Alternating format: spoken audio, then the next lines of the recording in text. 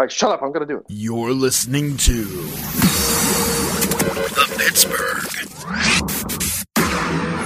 Pile Driver. What the hell is that? Podcast.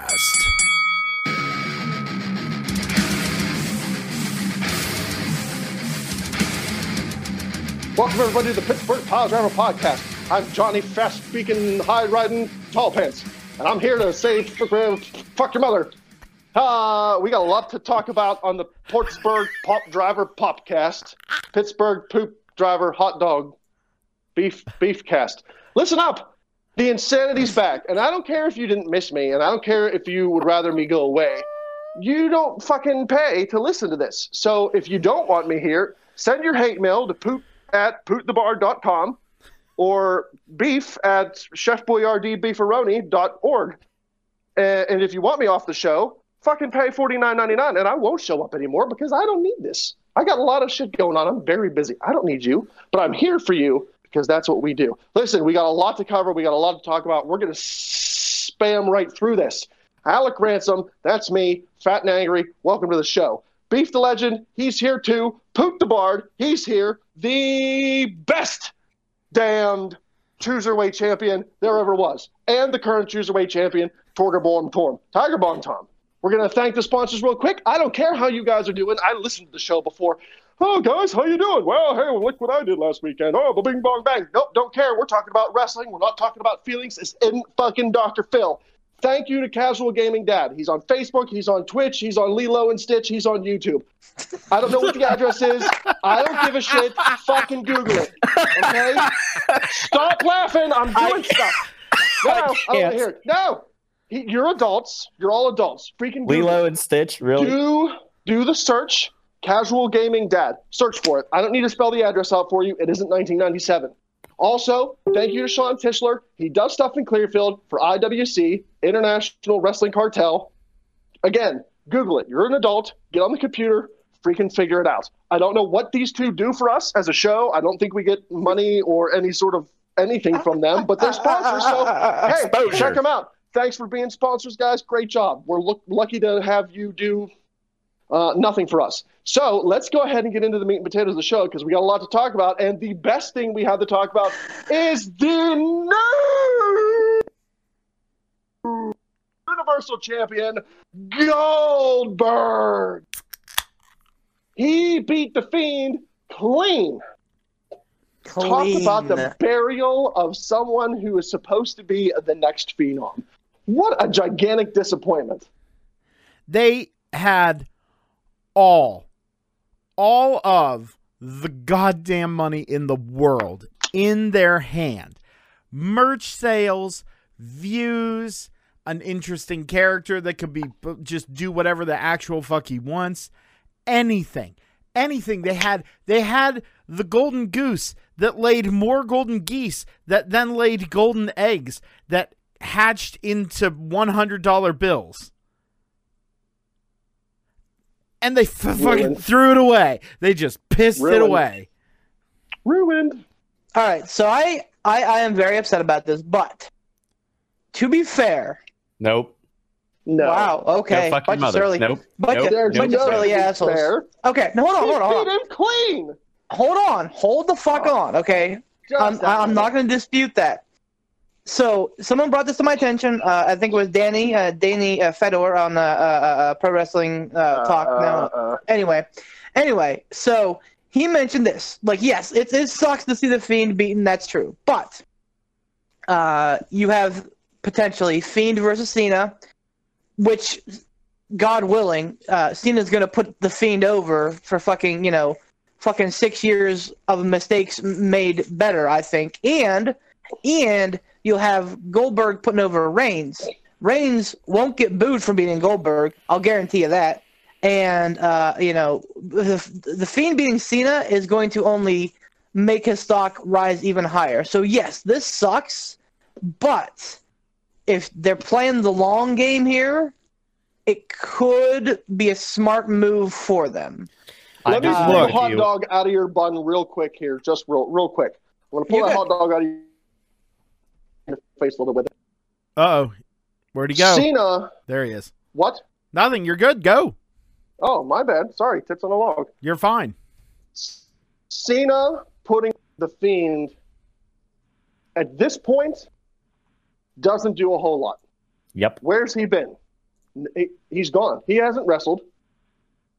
And yes, Cena has traditionally been booed, but that's when he's been shoved down people's throats.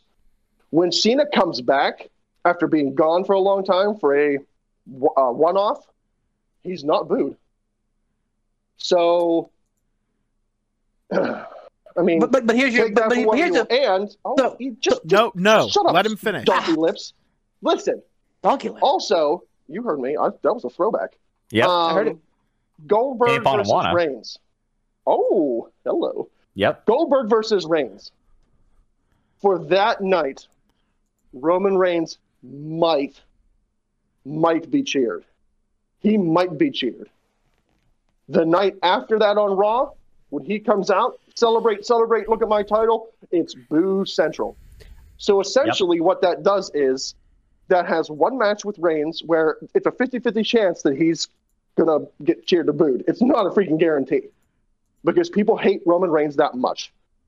But it's pretty much a damn near guarantee that on the next night on Raw, it doesn't matter if he beat Goldberg the previous night. He comes out on Raw, it's a chorus of boos. So it's all for nothing. What's the point? And on top of that, saying that Roman Reigns isn't going to get booed at Mania, I don't know. Check the mark levels there, because pretty sure that all the dumb marks mark out harder for Goldberg than they do Roman Reigns. Ding, So ding. so I hate to say it, but that's a match that I could give two fucking shits less about. And as I stated before, I'm not watching Raw or SmackDown until WrestleMania. And the only reason I'll watch it is because hopefully I'll be celebrating with your dumb faces. So I think Here's whatever the thing. happens, though, in those matches, it's not going to negate the negativity that's been done to the Fiend. exactly. And yes, it's in Saudi Arabia. Sure, it didn't happen in the States. It doesn't matter. It was a clean win, clean pin. It was He a didn't have squash. to- Oh No, my there God. were- you know what, there was not a There was squash. nothing clean. Well, there was nothing clean about it. Like, that fucking jackhammer was the absolute drizzling I'm shit. not talking about sloppiness. I'm talking about he didn't have to go above and beyond to beat him. In Right. the fact Oh, yeah, that no. he didn't have to hit him with a chair. He didn't have to knock the referee out. He didn't have to do anything underhanded. Sure, it was sloppy. It's freaking Goldberg. But at the same time, no matter what they do at Mania, they're not going to be able to undo the damage that was done to the Fiend. He lost clean to Goldberg when he's supposed to be this horrific, scary, terrifying entity. Yep. And the ending of it, too, where Goldberg's up on the rope celebrating, the Fiend stands up, lights go out, lights come back on, he's gone. I think what they tried to do was to make him look scary, spooky, strong, whatever. It didn't work. You still laid down for Goldberg. Okay, let me pose this. I will say this. It was not a squash. Okay. How The long did the Fiend- match take? Now, see, you're going off of Less than length. 5 minutes. You're not going off of content. Every other person, including Brock Lesnar, went down to 2 spears. Mm-hmm. No, it was a spear and a jackhammer. Yep. Spear and a 9 jackhammer. seconds. The Fiend took 4 plus a jackhammer. Slop Okay. hammer. Sloppy jackhammer. But he took 4 plus the jackhammer, plus he got offense in, and there was a tiny little pinhole of a window where we went, Fiend's gonna win, and no, he didn't. But content of the match, it was not a squash, and then immediately after it was over, Fiend gets up, stares at Brock Lesnar, vanishes. It sets Stares up at the idea. whom? Let me finish. Goddamn beef. Let me it's setting up the idea that the Fiend let this happen. It's setting up the idea that the Fiend is like, sure, have the belt. And then tomorrow night, what's the over-under on him going, I let that happen. And this isn't bravado. This isn't saying it. I allowed it. And I can have it back whenever I want. And they let him take it back on a whim. And they Okay, I let like that he thought. murders Goldberg.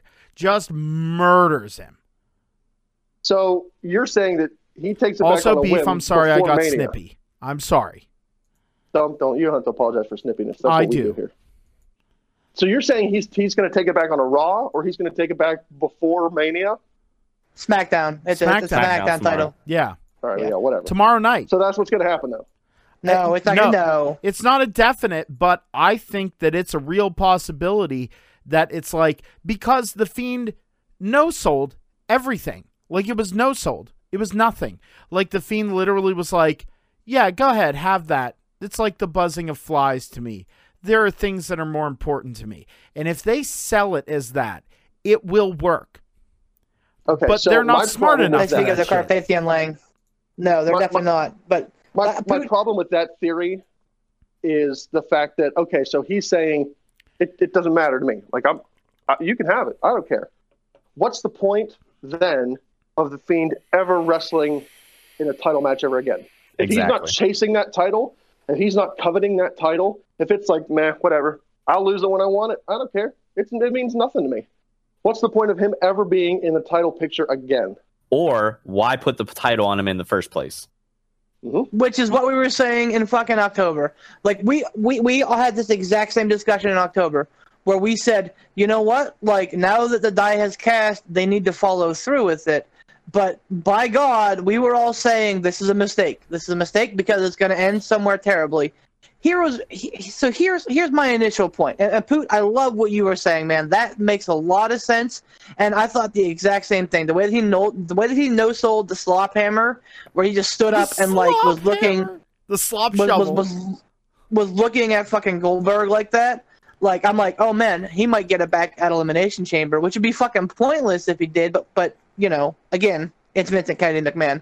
Anyway, so here's the thing: you have a choice of taking the title off of Bray, yes, against Goldberg. That's agreed. It's a dumb mistake. But in a show that happens in the middle of the day, that only your smarkiest marks are gonna watch, guilty, or you know, your diehardingest fans, or and make the Fiend look weak then, or you have him take 3 Superman punches and 15 spears from Roman Reigns at WrestleMania and have him eat shit then, or you have him do what he did with today, get taken down, no sell it, and disappear, and then, you know, beat Cena at Mania. To me, yeah, you know what, you're right. What has Cena done lately? Not a lot. But to me, I put Cena in that conversation of the greatest of all time as far as like name recognition, up there with absolutely. Hogan, The Rock, Austin. Oh. So to me, like, Bray Wyatt getting a win over John Cena at WrestleMania 36, the equivalent of John Cena getting the win over The Rock at WrestleMania, whatever the hell, 29. That was. So it's still going to be, and this way you're setting up for a Bray Wyatt WrestleMania moment, something that the guy is severely lacking. So, I mean, like I said, when this terrible pass started in October and they started with the fuck up, we said that this is not going to end well. Regardless of how it goes, it's not going to end well because it's way too soon. Here we are. It didn't end well, but to me, I feel like it could have went worse if Roman beat him at WrestleMania, because then there's no chance that Roman gets over at all, ever again. And then you devalue Wyatt even worse. I think you're like, no offense to John Cena here, seriously. I think you're overestimating the value of a win over Cena, unless the build involved in it involved John doing his burial thing. You know how like he's done in the past where he'll bury the fuck out of like his opponent and call them out on their gimmicks and be like, what are you doing? This is who you are. Like, he'll do that kind of stuff. Yeah. Mm-hmm. What if John tries that, and while he's doing that to Bray Wyatt, non-Fiend Bray Wyatt, like Firefly Funhouse Bray Wyatt, and Bray's like, oh, John, no. before, and he calls out his old character, the Swamp Wizard, as Beef so much likes to call him. If he says that was foolishness, that was ego, that was bravado, that was, snake oil. This, John, this is real. Like, and you know what I mean? Like, have him be very serious and just shoot down. I don't care what you say, John. And not like, oh, I don't care what you say. It's like John, your words mean nothing to me. You mean nothing to me. Then a win over Cena would be good, because we could see Cena get frustrated. We could see Cena throw around his weight of, do you know who I am? And Bray could throw back in him, I don't care who you are. You know what I mean? I like where you're going with that, but I can't see that happening, because that puts Cena, that tilts the pendulum of Cena into heel territory by getting frustrated and by getting angry, and doing stuff like that. They're not going to do that with him coming back for this thing. They're not going to do that. More it's desperation. Cena, pom-pom. More desperation than anything. To be fair, he is a villain in the new Fast and Furious movie, so... Oh, that doesn't mean shit. It doesn't, but Vince I'm just probably saying. doesn't even know that's happening. I didn't even know it was happening, and really, because they have Fast and Furious like fucking 10,000. I'm done. I haven't watched them since like the third one. I don't give a shit. I drive fast cars and I do crazy true. things. How many cars crash by trying to steal something? Tom, are you saying that you watched Tokyo Drift? I did watch Tokyo Drift. Huh. All right. I didn't think anybody watched that, so okay. That's about when I stopped. I don't see any. And I really hope I'm wrong, because I'd love to be, because I think the Fiend could be, the one of the top guys of this generation. But I can't see a scenario where it does. Even if he beats Cena clean, in a non-title match, and Goldberg is probably going to lose clean to Roman Reigns. So you still have the loss to Goldberg at Blood Money 3, Never Coming Home. and I still think more people watch that than you might give them credit for, Beef. It's on the network, and yes, it was in the middle of the day, but they promote the shit out of this show, and anybody that has the network, I'm willing to bet the majority of them are going to watch that show, because they're already paying for the network. It's something new. It's a brand new show, or brand new show as far as like it just happened. Right. I think more people are going to watch it than you think, regardless of whether it happened in Saudi Arabia in the middle of a Thursday. A lot of people probably didn't watch it live, but people are going to go back and watch it, and it's doing the Fiend no favors at all. Well, and the other part that I want to mention is that Putin mentioned this too. Look who else fucking jobbed the Goldberg in last time. Fucking Brock Lesnar. Like, I'll tell you what. Yes, Lesnar did what I think less than a minute. It was probably less than 30 seconds, if we're being honest, to Goldberg at Survivor Series that year. Ugh. And since then, fucking Brock Lesnar has been on top of the world. He has had a major world title since beating Goldberg, like basically the whole time, either Universal or WWE. Now I'm not comparing the Fiend and Brock Lesnar. They are two different attractions. All I'm saying is, like, we know Goldberg. This is Goldberg's shtick, and it always has been Goldberg's shtick. Because Goldberg can't carry a match at all. Really? Whether you exactly like whether you're a fucking technical master like Kevin Owens, whether you are a legend of the sport like Hollywood Hulk Hogan, whether you are someone in between like Kevin Nash or the Fiend, like regardless of who the fuck you are, Goldberg's going to put you down in like 3 minutes because he sucks in the ring, and for some reason, people keep paying him to come back. Okay, I'm gonna light a fire in your dumpster here on that whole Brock Lesnar line of thinking. Okay. And say this. Before that match happened, for years, Brock Lesnar was on top. When Brock Lesnar was new to the business, look how long it took him for him to reach the top. Not very long at all. He goes away, whatever. Comes back, and he's pretty much been on top since he came back. He's ran through, look at the names of people he's run through before he dropped that belt to Goldberg. That match with Goldberg didn't throw him onto some sort of precipice above everybody else. He was already there. A loss to Goldberg for Lesnar doesn't hurt Lesnar at all because he has had a history of running through people, holding championships for a long length of time. The Fiend has not. He doesn't have that history.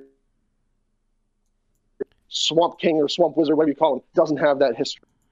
So a loss to Goldberg's not going to hurt Lesnar because Lesnar's going to come back, win the title again, and run through everybody else, just like he did before Goldberg. So I don't think that his loss to Goldberg and then eventual win back elevated him any higher than he was before. He was already on the top. That's a good The point. Fiend has not been on the top. The Fiend has been, let's face it, for lack of better terms, the Fiend has struggled since he debuted. Bray Wyatt struggled when he came up from NXT.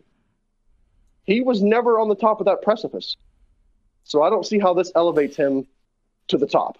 I feel like Bray Wyatt is going to be, history is going to treat him well in the sense of like they're going to look back on his career fondly, but he's going to be one of those wrestlers that always had like his career, the straight line of his career will have giant bell curve humps in it. You know, they'll look back and go, wow, this was awesome. It's like the Dolph Ziggler effect. They just never pulled the trigger. Yep. And Bray Wyatt, I believe, had the potential to be on that mountain with Steve Austin, The Rock, Hulk Hogan, Shawn Michaels, Bret Hart. He had the potential to be there, but WWE is not letting him get there for whatever rhyme or reason.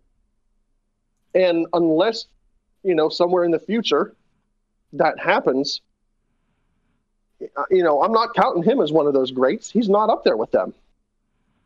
He's a fun character. He's an interesting character, but he should be running through people. Well, okay, I don't know who the fuck you are and where our ransom is, but I want fucking answers because our ransom never would have said anything about Bret Hart being on that mountain with those other guys. So who the fuck are you, man? I was just about to question the same thing. Look, I'm not saying that Bret Hart is a big whiny fat crybaby, but if you look at the career that Bret Hart had from go to end, he's up there.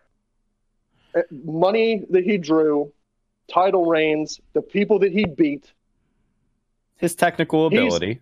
He's well and above at this point, well and above Bray Wyatt, the Fiend, whatever you call him. But granted, the Fiend's career is not over. He's very young. He's healthy, as far as I know. So there's still time. But all I'm saying is that this coming WrestleMania, I don't think they can do anything at this one event to undo what Goldberg did to him at Blood Money 3. They're gonna have to have some weird fuckery up their sleeves to make it to make me believe the Fiend again. You know what the worst part is? I forgot I pre-ordered it months ago. My pop vinyl of the Fiend literally came in yesterday. Oh, no. That's the worst timing. Oh, absolutely. Absolutely. I was just I looked at it and I was like, you're going to lose. I'm surprised you didn't open it up and it was Goldberg. Oh. God. The way the things have been going for the Fiend, I'm surprised you didn't open that box and go, hey, I got the Fiend. Oh, wait, that's... Whoops. Or he immediately opens up the fucking Funko box and then immediately falls on his back and he goes, oh. No. Nope, I'm leaving it in the box. This is going to be like, I'm going to look at it and I'm just going to go, could have had that steak dinner. Or you did this. Did this. Or he goes to open up the Funko box and he immediately gets concussioned and career over for playing guitar in Hellbent. There you go. Oh, he gets Bret Hart syndrome. Look, Yep. I'm going to ask you guys this about this loss. Let's say they didn't do Blood Money 3 Never Coming Home. Right. Goldberg comes back, but it's a show in the United States. Do you think it ends any different? Nope. I think Vince. Unfortunately, I think Vince is. I think Vince is so hard up on Goldberg's fucking jock and thinking he's going to draw. I don't know that he is though. Let's start with Ransom, on. and then we'll go with beef. Look, Brock Lesnar. Oh, look, Goldberg. If you go back and look at his time after WCW went under, when he came to the WWE, he didn't draw a lot of money. He didn't do very well. You know, he got the cheer when he first showed up, but his matches weren't good. They weren't even on the level that he was in WCW. I'm not saying that level was high. I'm saying that he wasn't even at that level. He didn't do great things. He from the different accounts that I've listened to, Bruce Pritchard and other people give who were in the business at the time, he wasn't the greatest to work with. He wasn't great in the ring. His promos were so I don't think that Vince has brought I don't think that Vince has Goldberg on that tier where he's like, this is my guy. Like, he's my man. I think the reason why The Fiend lost to Goldberg was, and Beef has said it before, Saudi Arabia lives in the past. Goldberg, Hulk Hogan, Andre the Giant, Randy Savage. We said they requested whenever they had the greatest Royal Rumble, they requested Yokozuna and Macho Man Randy Savage. Yep, right. Sure did. So they're living in the past. So if this happens in the United States, it's not a big a draw as it is in Saudi Arabia, because Saudi Arabia pays to see the old people because they live in the past. They don't know anything present. They don't know any better. So money-wise, storyline-wise, I don't know that it makes a whole lot of sense to bring Goldberg back and throw the title on him if this happens in the United States. I think Vince is getting paid that blood money, and they're paying blood money to see Goldberg and Yokozuna and Randy Savage. That's just my take on it. And Mansoor, here's apparently. the thing. And Mansoor, oh man, fucking Mansoor streak, he's 3-0, baby. Like, 3-0 in Saudi Arabia. Here we go. And 4-0 in his entire WWE career. Anyway. Streak is on. Anyway, so here's and this is another point that because I've been all over the place reading this shit because I'm ready to wallow in everybody else's grief because I've been seeing this coming a long time, and everyone's like, oh no, the Fiend's probably gonna win. Anyway, so fucking wallow. Anyway, the leading theory is that because we've read it and we've talked about it before, WWE is shopping the programs to recoup some of this money that they're fucking just like hemorrhaging, billowing out. Yeah, hemorrhaging out. Thank you, Poot. So they're shopping these shows, right? And they need a buyer for WrestleMania. Fox is in play. ESPN is in play. And when you're talking Fox and ESPN, you're talking top fucking dollar. So whenever you are trying to sell something, it's putting lipstick on a pig. You know, they are trying to put together the most attractive card to put on a platter and say, look what we have. So that whenever the casual viewer goes, oh, Goldberg's wrestling, huh? Oh, and John Cena, okay. Like, you're getting that name appeal. To answer your question, Ransom, whether or not this would have happened on U.S. soil, I don't think it would have, because they like to do a lot of this stuff in Saudi Arabia or across the seas, where they can fucking bury the lead. Look at Reigns when he beat Lesnar in the steel cage. He did it in Saudi Arabia because they knew that if Reigns won in the States, he was going to get booed out of the stadium. And they've done a couple things like that. So, I don't know. Because, to be honest, I haven't watched SmackDown at all within the last, 4 or 5 months. Pretty much since The Fiend lost that Hell in a Cell and I swore up wrestling all together, at least for the weekly syndicates. So, I don't know how Goldberg's reaction has been. I don't know if he's been being booed or whatever. I don't know if it's been lukewarm. I don't know if he's getting huge pops. But, I mean, realistically, like, there are these pockets of people like us out there who are like, this is nuts. Even in Saudi Arabia, there were people that were putting their thumbs down. There was a guy, like, third row back that had the sign that says, if Goldberg wins, we riot. Like, Yo, you don't want a Saudi riot. Yeah, right? Ain't nobody Like, want that. Like, they're not as dumb and, like, as, markish as I think that we think that they are. At least not in some places. So, I just think that this was a bad. So the card itself was good. The matches themselves weren't bad, but the two main title matches I think probably damaged the challengers pretty much irreparably.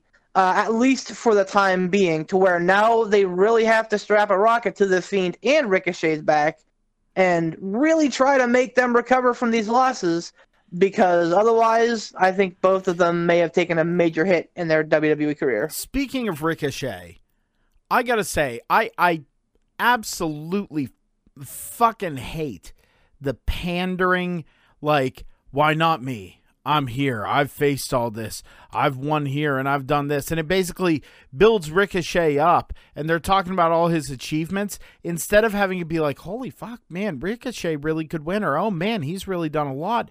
And giving more information or whatever. You know what it does? All it actually did. All it did was just go, yeah, all that shit that he did and how great he is doesn't matter. I hate it. I hate it. That was my biggest problem today. Not Goldberg winning, because again, I guess it's probably because I've had a problem, or that I've seen it coming for a while now.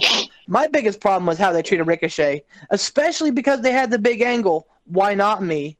You know, I might not be the biggest, but man, I can fight. Like, this is my dream. Like, they were definitely setting up the whole baby face. Like, hey, at least he's gonna give him a shot, and then fucking nothing. He comes out and misses a drop kick, eats 4 suplexes, eats an F5, and that's it. Yep. Fucking dinner time for Brock Lesnar. I still don't know why you thought it was going to be any different. Look at the people that Brock Lesnar has run through. Look at his opponents that have gotten off very little offense. There have been some super big name people that have gotten off very little offense in a match with Brock Lesnar, who have been more popular, have drawn more money, have been bigger names, have been more legit,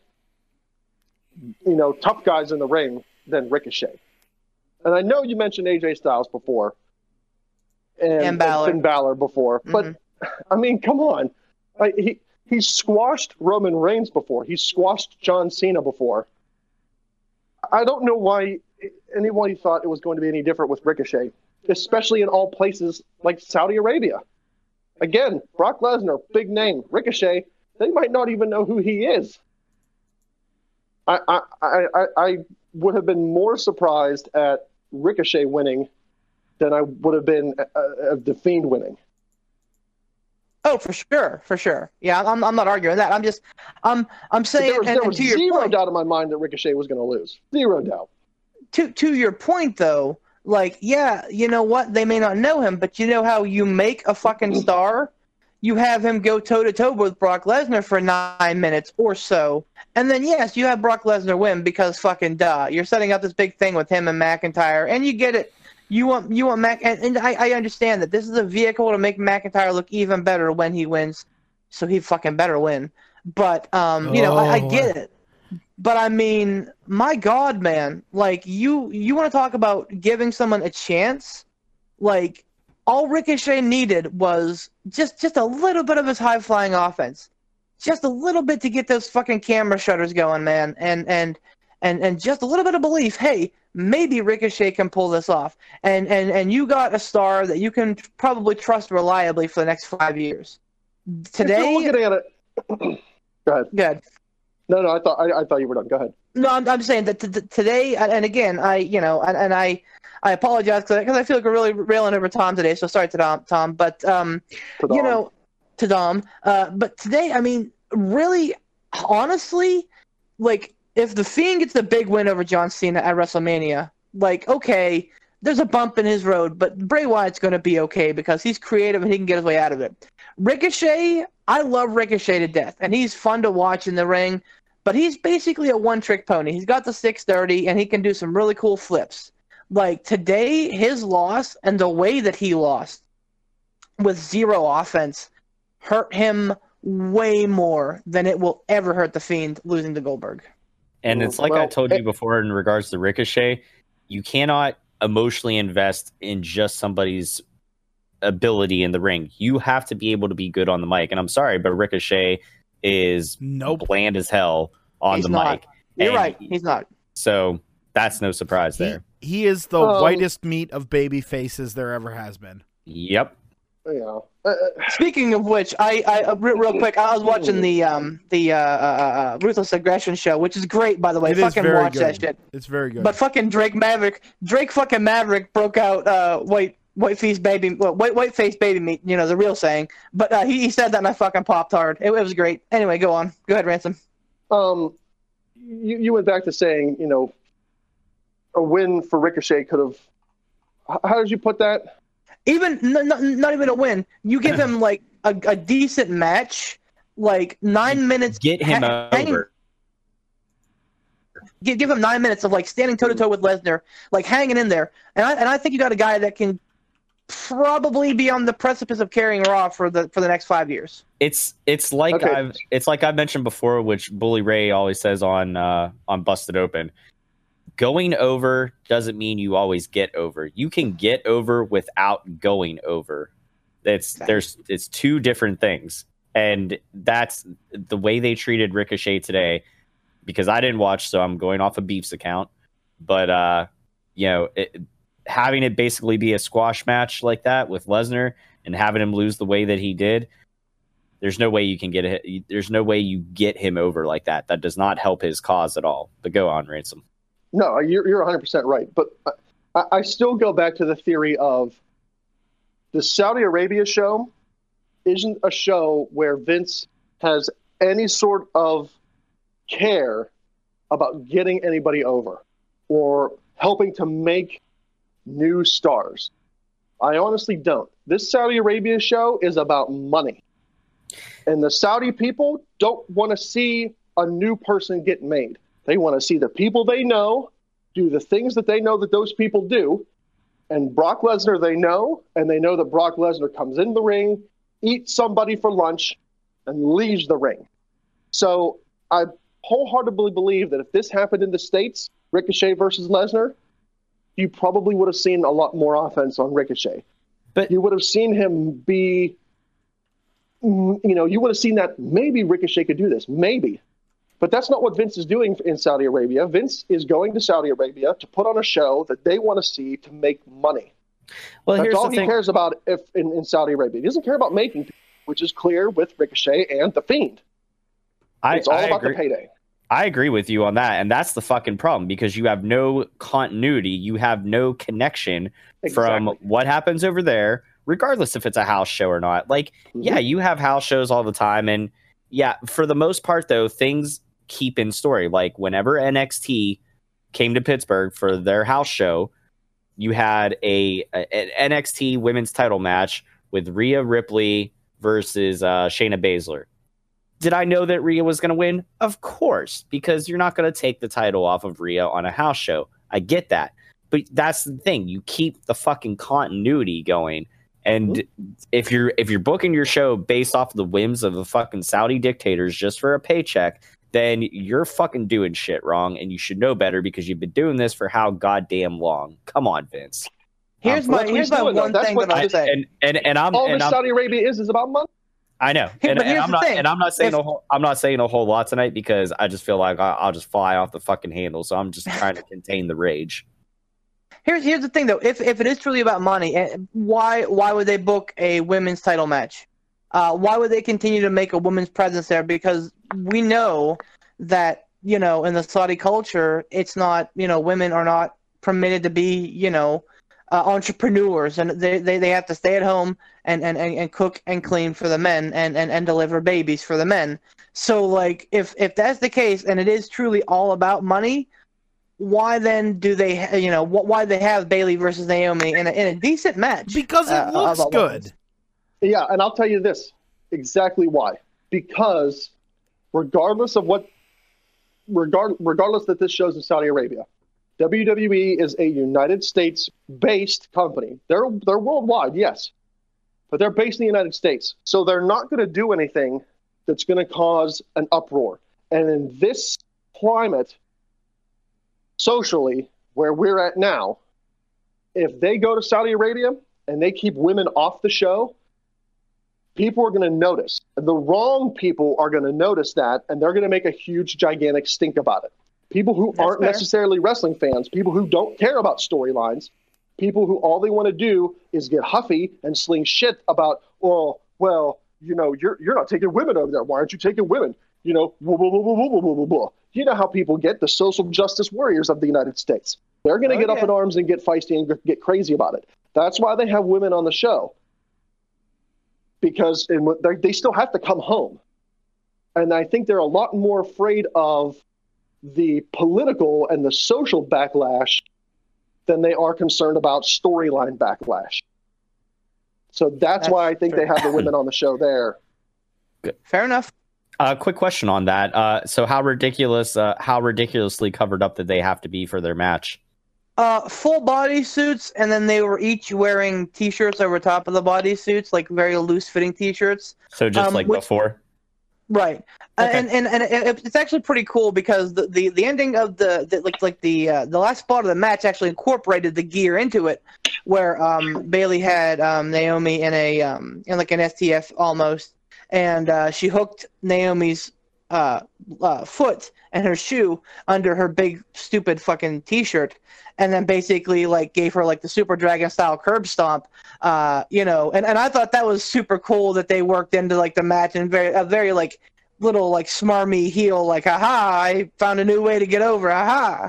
So I thought that was cool, but for the most part, I'll be honest, this. So I haven't watched all of the Saudi shows. I watched I fell asleep during Greatest Royal Rumble. And I think I watched part of Crown Jewel. But this honestly felt a lot better than the previous shows have been. This was a lot less house showy, more like pay-per-view-y. That's like saying that I had a better shit today because it wasn't diarrhea. It's still shit. I agree. No. I agree. And here's the real fucking question. Why? Because there was a decent card.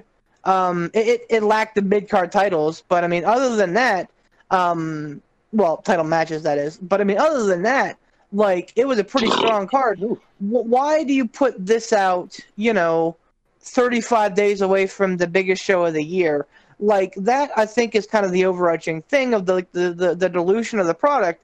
And then in 2 weeks, we have to, go through Elimination Chamber with 2 big gimmick matches. It's just I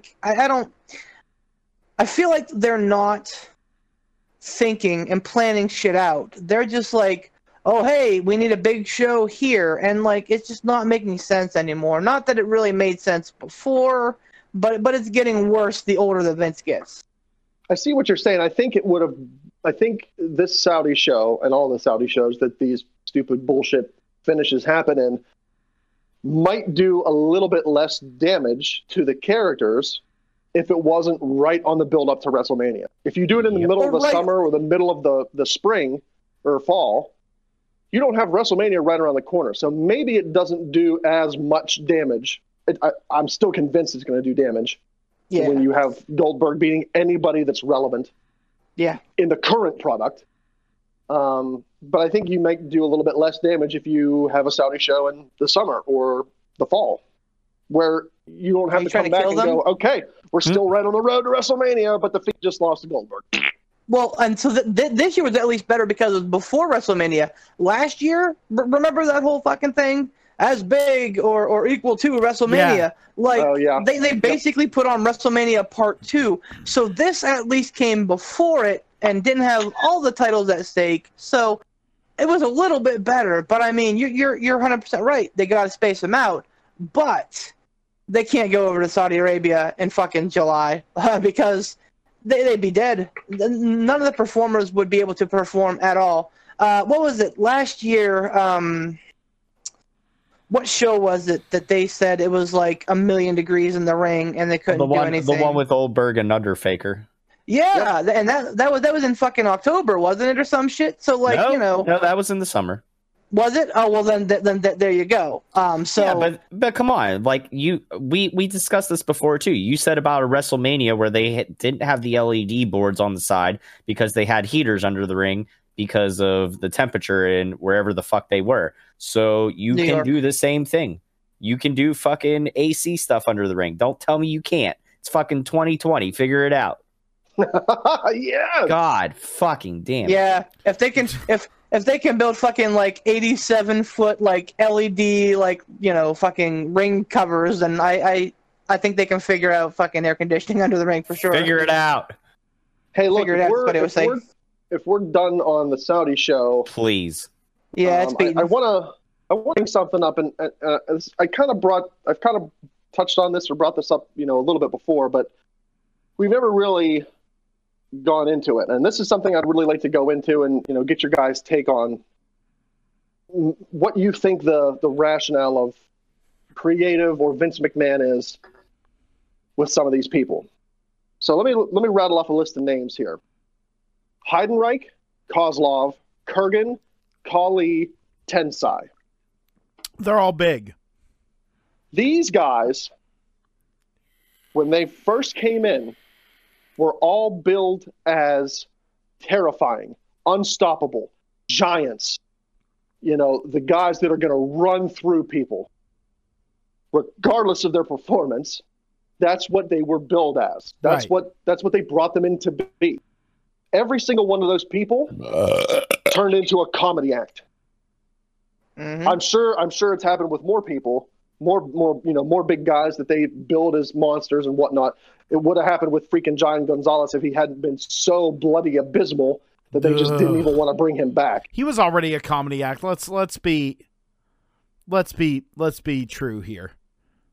So my question is, why on earth do you think that creative or Vince, whoever's pulling the trigger on this, why do they bring these guys in, and then when they see, hey, you know what, they're not going to be the next Kane, Undertaker, Vader, Sid.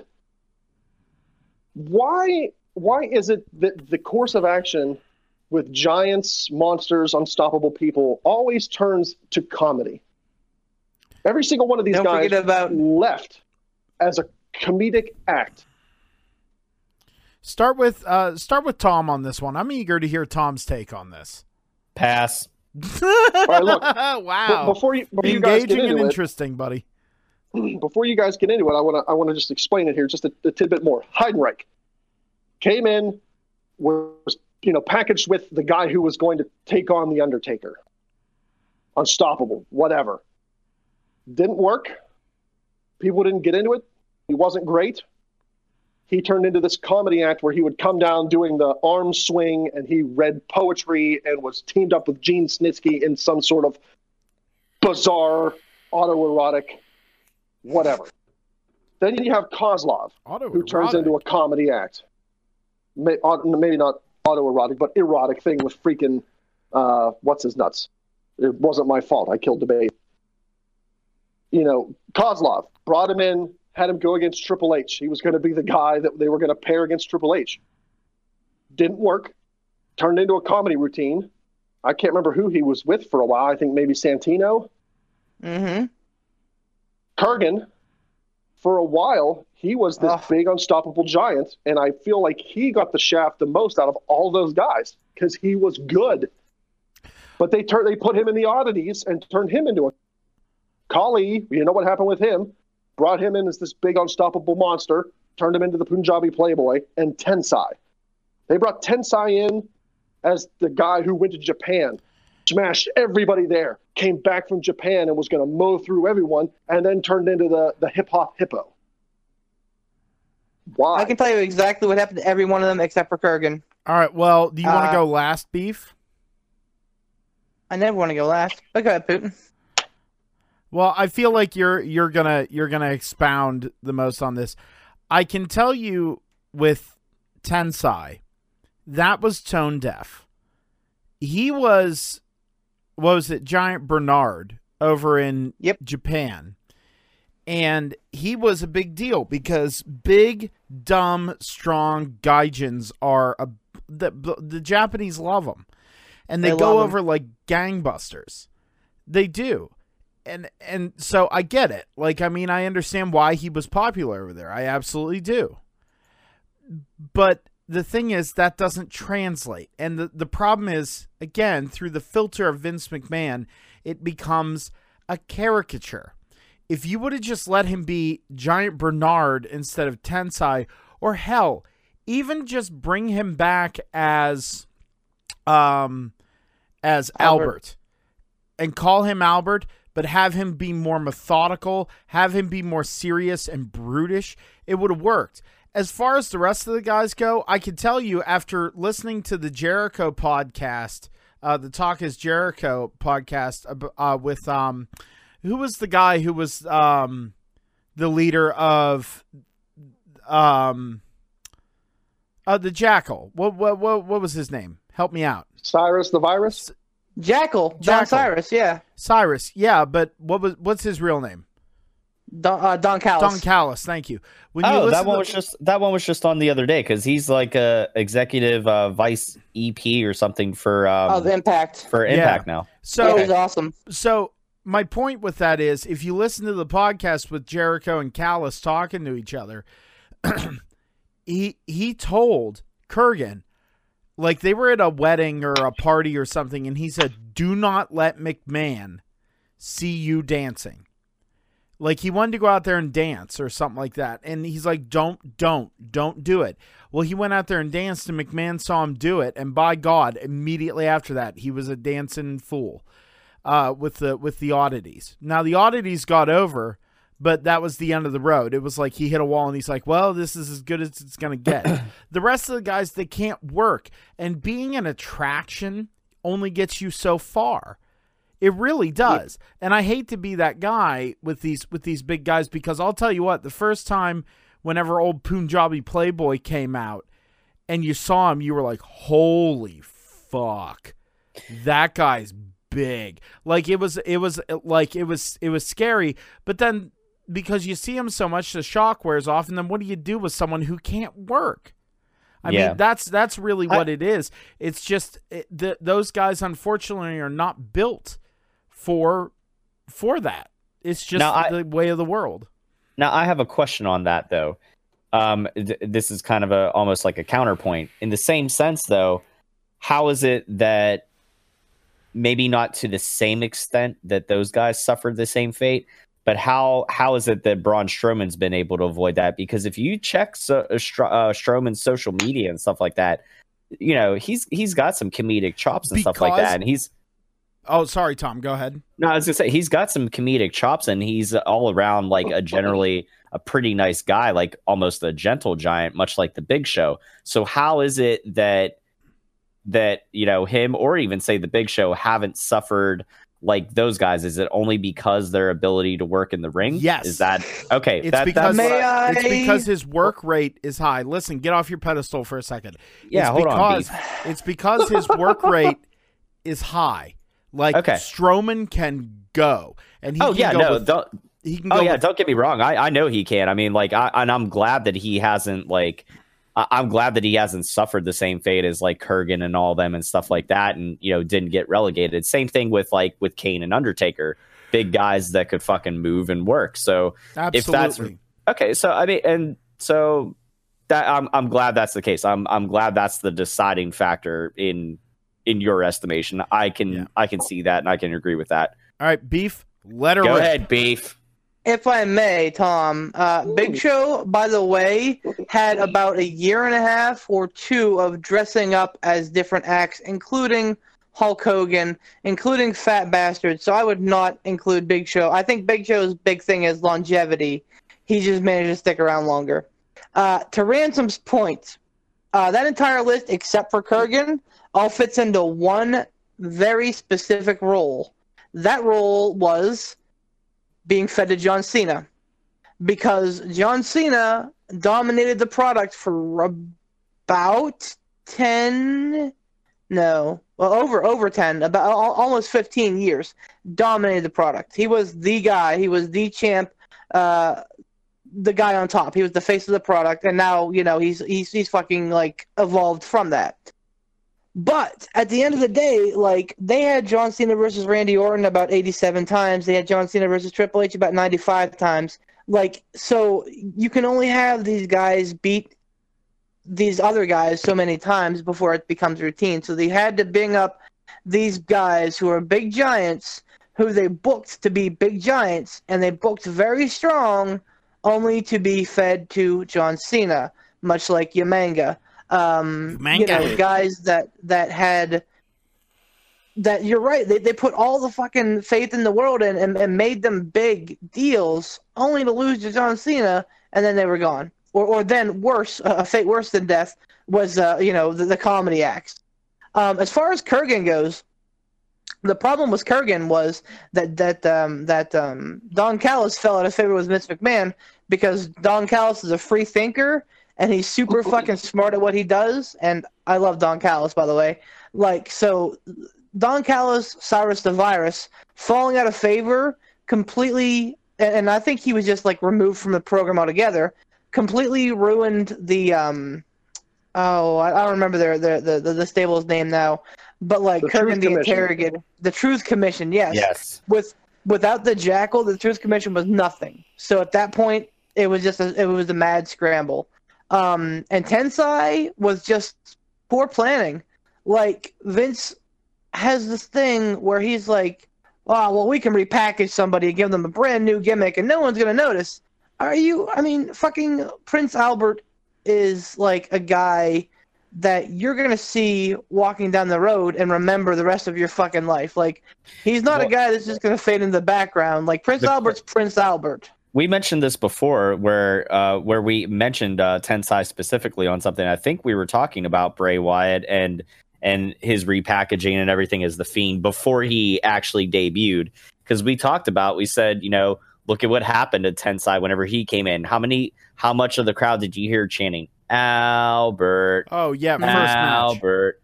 So it's the thing. Like, Vince needs to get it out of his head that the crowd's not as intelligent as they are. Like, he needs to realize that, for lack of better terms, there are a lot more smart marks out in the wrestling world now, and with social media and everything like that, you have to be careful about how you're going to do this stuff. Like, yes, wrestling is scripted. Yes, there has to be a suspension of belief or disbelief or whatever. Like, don't tell Jim Cornette that, damn it. Oh, fuck Jim Cornette too. Jim Cornette and Goldberg can go die together in a fucking flaming turd bus driven off the side of a cliff by, I don't know, insert other person who's fucky here. Whatever. You know what though? Like, speaking of Jim Cornette, he's been on this Ruthless Aggression show a couple times. I wonder. I would love to see the cutting room floor of the Jim Cornette segments, because I bet you that he just fucking goes off, and they have to like clip out like hours at a time of him to get like 15 minutes of like good stuff. Because man, that guy, he's another guy like Don Callis. He's a free thinker. He's very smart, but he is in his own.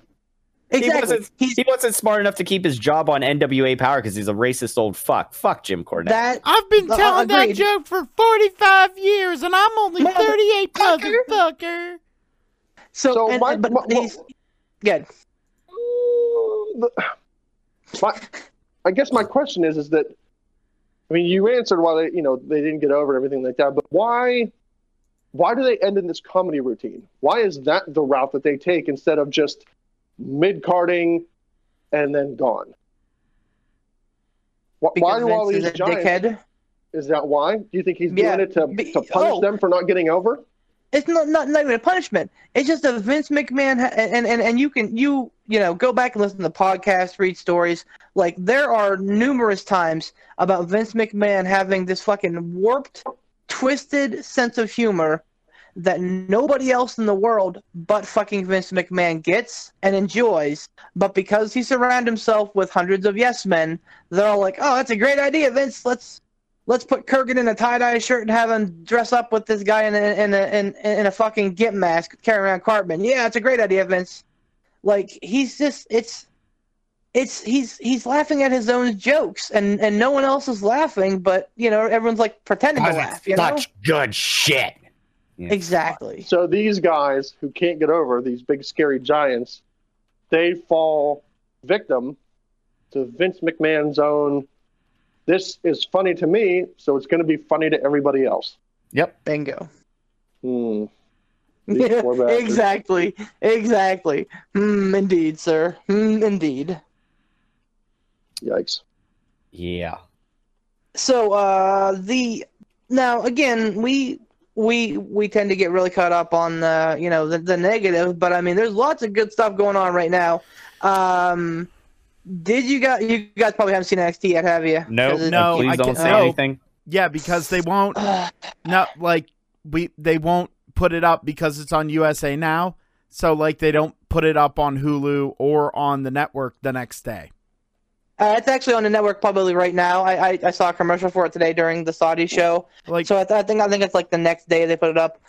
No, I looked want so all bad day to talk about it, but I looked all day, even it's right probably before I right came now back while up. we're doing this. Yeah, it's probably while we're doing this right now.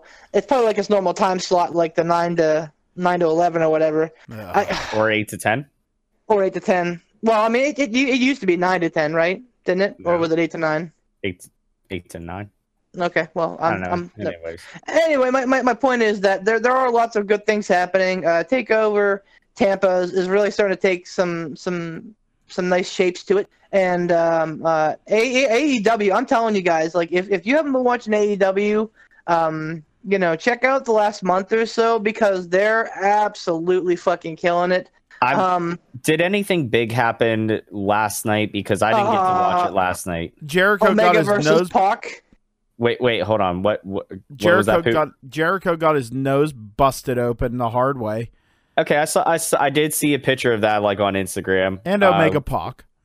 Yeah, fucking Omega Pac. 30-minute Iron Man match. Oh man. You know what? I'm sorry. Yeah, I did start to watch it. I had it on in the background. I was half paying attention to it. By all accounts, I saw some good parts of the match. But did anything big? Like it was just a take home. It was a go home show, right? Okay. Exactly. And they're not like fucking VKM where they're thinking themselves outside of the fucking box and changing their pay-per-view main event, 2 weeks before the show. It's a tried and true, formula that they're following that's fucking working,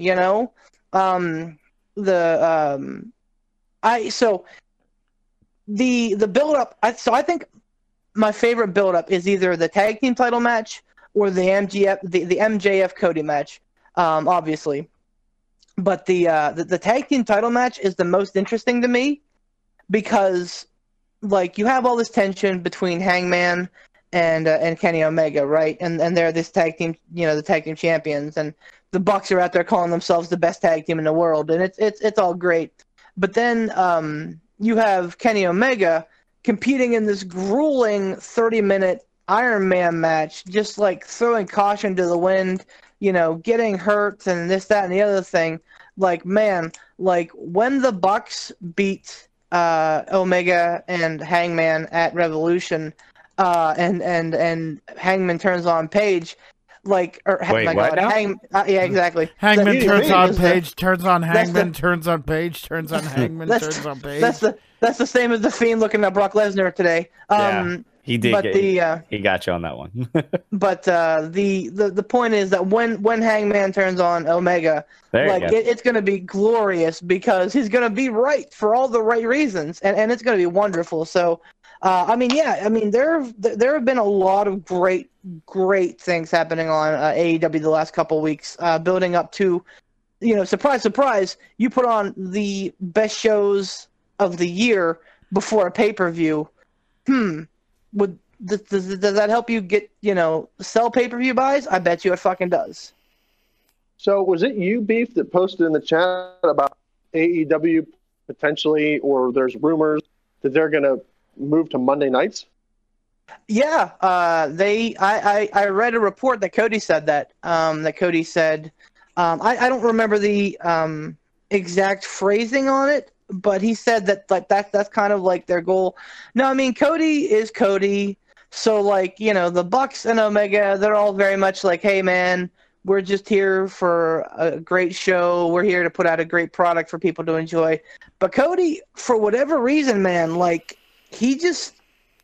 Like it's weird to hear Cody talk about it because he talks out both sides of his mouth.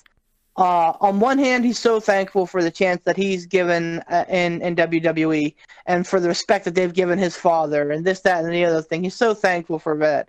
And then on the other side, like he's out there like destroying fucking Triple H thrones, and he's out there like fucking taking pot shots at Triple H and McMahon and saying that he wants to compete with Raw. So I mean, he has his head in the clouds, and God love him, he's a dreamer.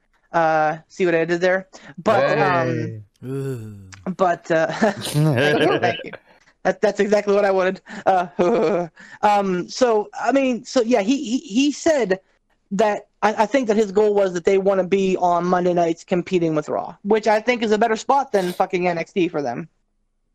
So do you think that they have a better chance of, let's not say that we're going to have a ratings war, but do you think they have a better chance of getting more viewers away from WWE if they put their product opposite of Raw instead of opposite of NXT?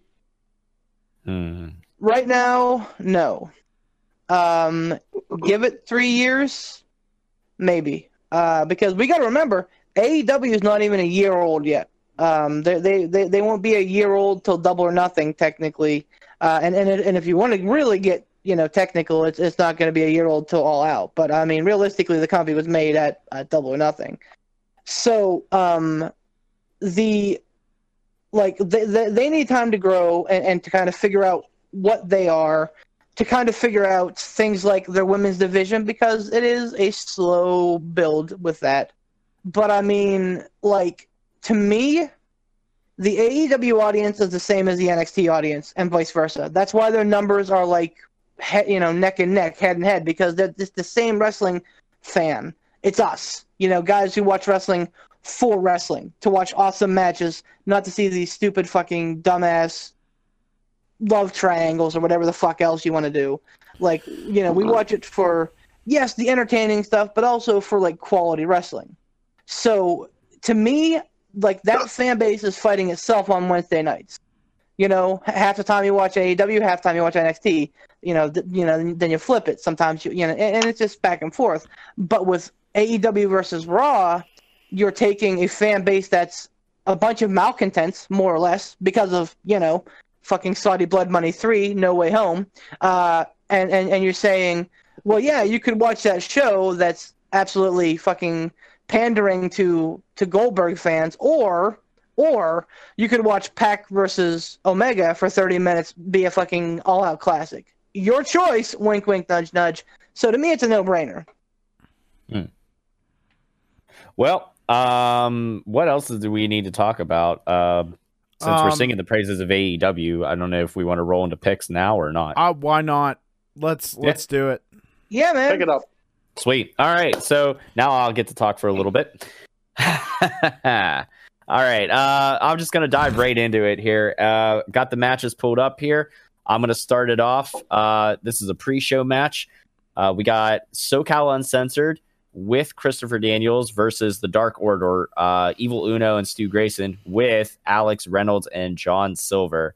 I'm going to pick first, and I'm going to say Dark Order goes over on this one, because I feel like they're building up they're building the Dark Order back up again. They were pretty dominant when they first started, and I think I'm interested to see where this angle goes with them trying to recruit Daniels and stuff. So I'm going Dark Order. Poot. I'm gonna go Dark Order because they're working this angle with the Higher Power. Higher Power has to debut, and it's gonna lead to their victory. Like, whoever it may be. I'm not going to sit here and pontificate upon who it will be, but it only makes sense. Yeah. Beef. I'm picking the Dark Order, and I'm really hoping that they do get Daniels into the fold and bring back the fucking Fallen Angel. But how fucking rad would it be? We've thrown out names like Matt Hardy and Raven and Brody Lee as the higher power, as the exalted one. How fucking boss would it be if it turns out that it was Christopher Daniels as the exalted one? It was me, Kazarian. It was me all along. I'd love it. That'd be great. That fucking Fallen Angel being the exalted one. That would be great. That would be pretty good.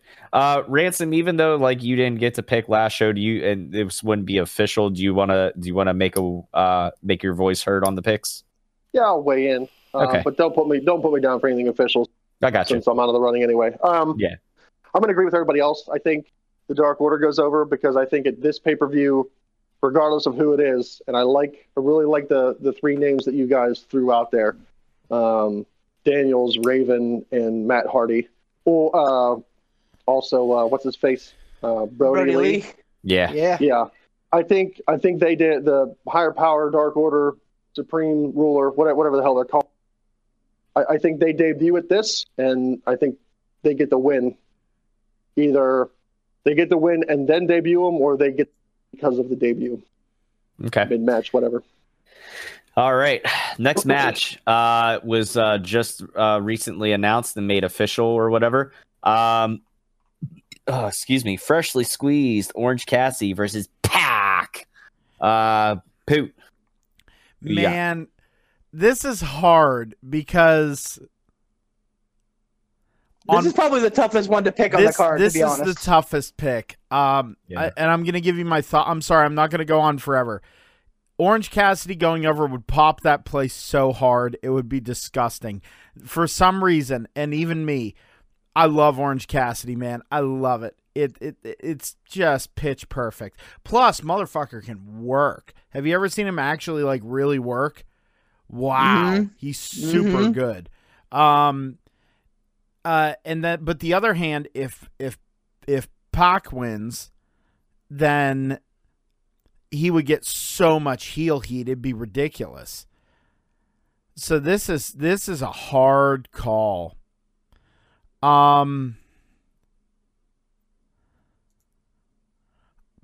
Pac just lost the match this past Wednesday, correct? He did. Yeah, they had to go into sudden death overtime. And Pac lost.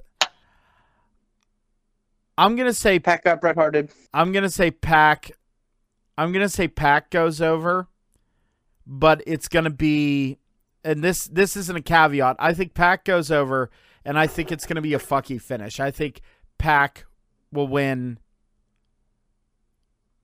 I think Pac goes over, unless Orange Cassidy goes over because they're trying to be like, here's the pre-show, it was free. Now, don't you want to buy the sumbitch?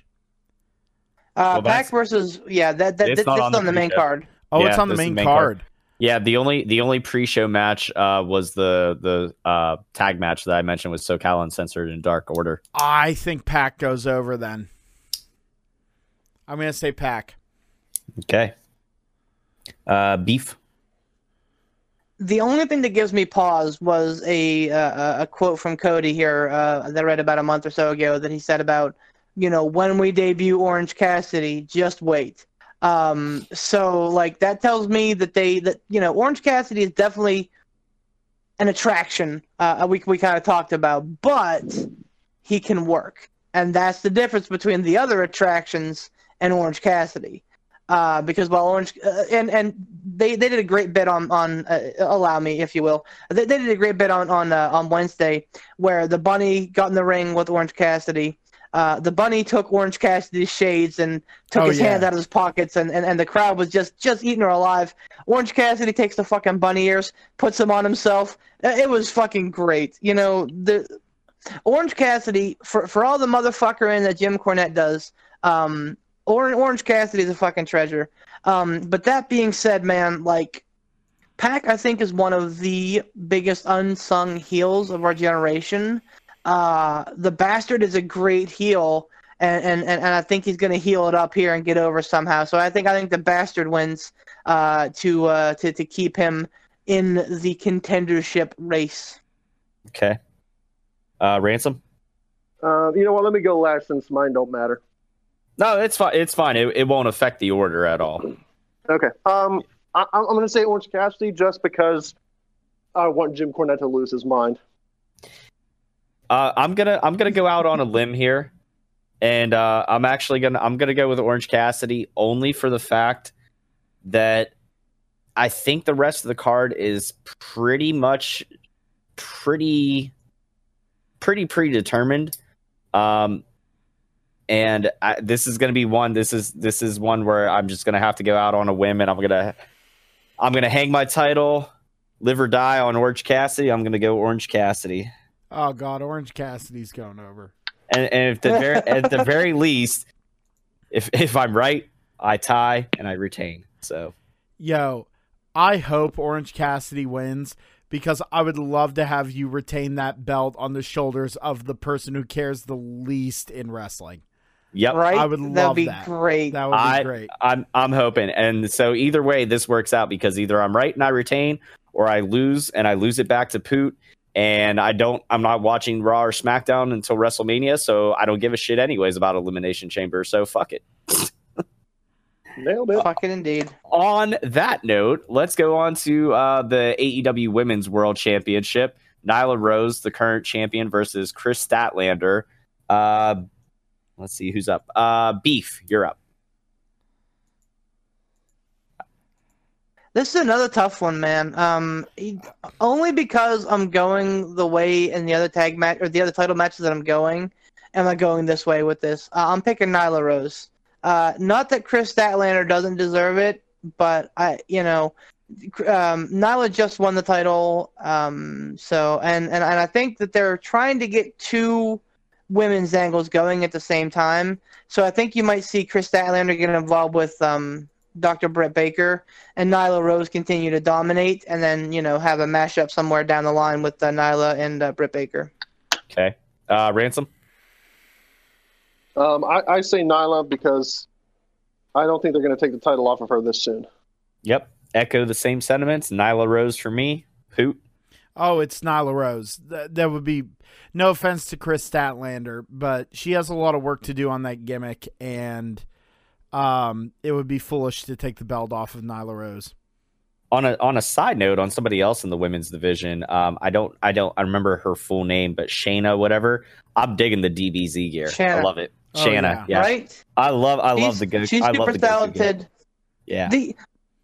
The biggest problem that AEW women have facing them, I think, is the fact that they have these super convoluted 6-man tags or fucking fatal 4-ways. Sometimes you just need a good one-on-one match because sometimes those matches just evolve into into chaos. So give me Big Swole versus Emi Sakura. Give me oh fuck, what's the one? The name of the one I really like, the Joshi that I really like. Sheeta. Yeah, Hiroku Shida. Give me Shida versus Swole. Whatever. Shanna. Whatever. Just don't stop lumping them all together all the time. Yeah. Sorry, I'm good. No, you're good. You're good. All right. Next one is Darby Allin versus Sammy Guevara. I am up, and I'm gonna pick. I'm picking Darby on this one. I feel Darby's got to go over. Yeah. I'm just plain and simple. Darby. He gets his revenge. Poop. Part of me, my gut says that it's gonna be why am I blanking? You just said his name. Darby Allin or Sammy Guevara? Sammy Guevara, thank you. Good God. It's okay. Sammy Guevara, part of me goes it'd be awesome. Again, more great heel heat to have him still win. But it's not going to be Sammy. It can't. This has to wrap up the storyline. So you're going with Darby? Yes, sir. Okay. Beef. This probably will be one of the matches of the night. I think this and probably the tag team title match, just because these two guys can hang. It's real tempting to pick Sammy, but Darby makes sense, so I'm picking Darby as well. Ransom. Oh, sorry, I was muted there. I was having a wee. Darby. Okay. Let's see. Now, this is one that could be interesting. Jake Hager, the Big Hurt, versus Dustin Rhodes. Poop. I really feel like Jake Hager has to go over, doesn't he? It's his debut, and they gotta make him look like a monster, and what better way? So I'm gonna go with Jake Hager.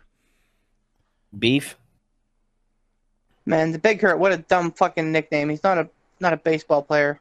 I'll be interested to see how this one goes because there's probably a reason that they're keeping Jake out of the ring. I don't know if it's like an MMA thing or whatever, but we'll see.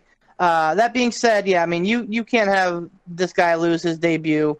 Although I mean Wardlow did, he doesn't look any worse for the wear. So, Thank you. but no, I was just about to say that. I mean, Wardlow losing to Cody on the road to Revolution versus Jake Hager losing to Dustin Rhodes. I mean, that's a little bit of a different story. Yeah. But no, I'm taking Jake Hager. Okay, Ransom. I agree with the consensus that he's not going to lose his debut match, especially since Jericho seems to be very high on him. So Yeah. Hager. And I'm also picking Hager just because I feel like not everybody. I don't feel like the inner circle is going to completely just get buried this whole show. I feel like one of them is going to have to win, and it's got to be Hager because I don't feel like it's going to be Guevara or Jericho in the title match later on. So I'm going with Jake Hager as well. Can I interrupt real quick? Yeah.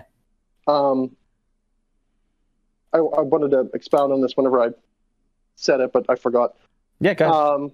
I think they'll put Hager over because I think they're going to want to prove that he has a lot more to offer than what WWE gave him the opportunity to offer.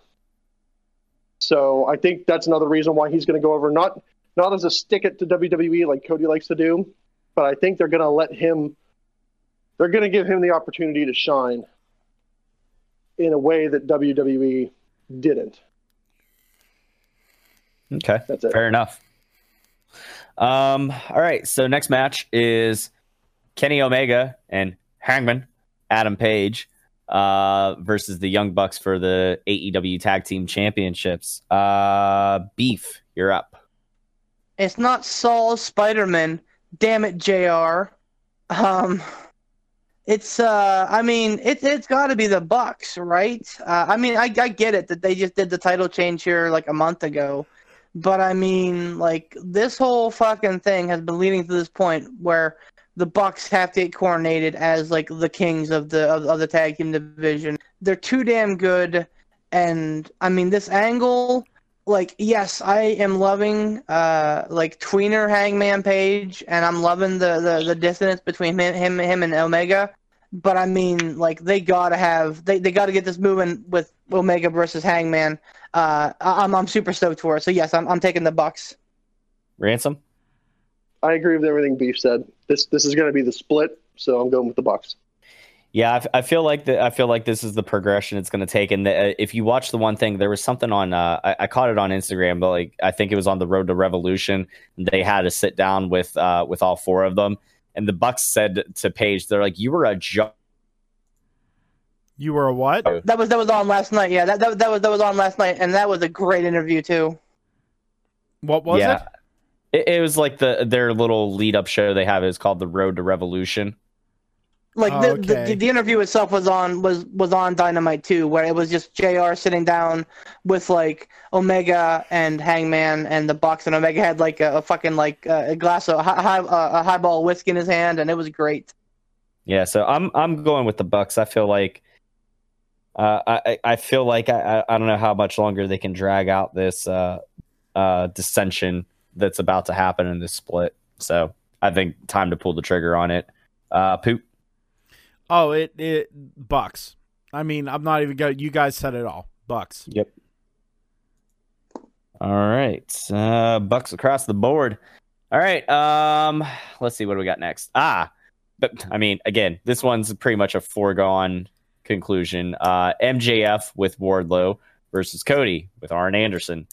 And I'm up to pick, and I got to go with Cody. I don't see how you have all this build up, all this storyline, and all this animosity and everything like that, and not have the payoff and not have Cody go over. So it's got to be Cody. Poop. Oh man. See, really, I want to agree with you on this, man, but Cody could eat every loss in the world to whoever and still look good. I don't disagree with that. I mean, and the thing is, Cody looks really good in defeat. MJF, what do you like? I know there's plenty of stuff he can do from here on out. They could just keep this storyline rolling. Like, Cody could get his win, but MJF could shithead his way into going, no. You know, that kind of thing. Mm-hmm. This is the hard one for me. This one's the really hard one.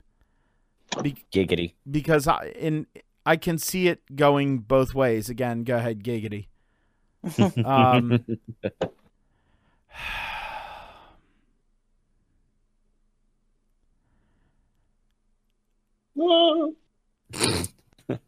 I mean, you're going to have...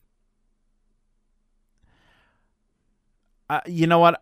I wish I could pass. I'm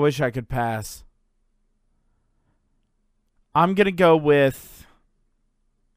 I'll go with Cody and Arn because I think having that win and then the Moxley win will be it'll be like, holy fuck, all these things are paying off and they make sense. Yep. So, yeah. I finally get to rip out my Lee Corso line. Not so fast, my friends. Oh. I agree that the thing that makes sense is for Cody to get the win if this were the end of the line. But AEW don't book for short term. They book the long haul they have so far. So this match, Cody versus MJF, is not finishing here. It's definitely going to at least Double or Nothing. Would not shock me if they drag it out all the way to All Out in August. But that being said, I mean, you cannot have Cody get... If you want to do that, which I think that they want to do, you can't have Cody...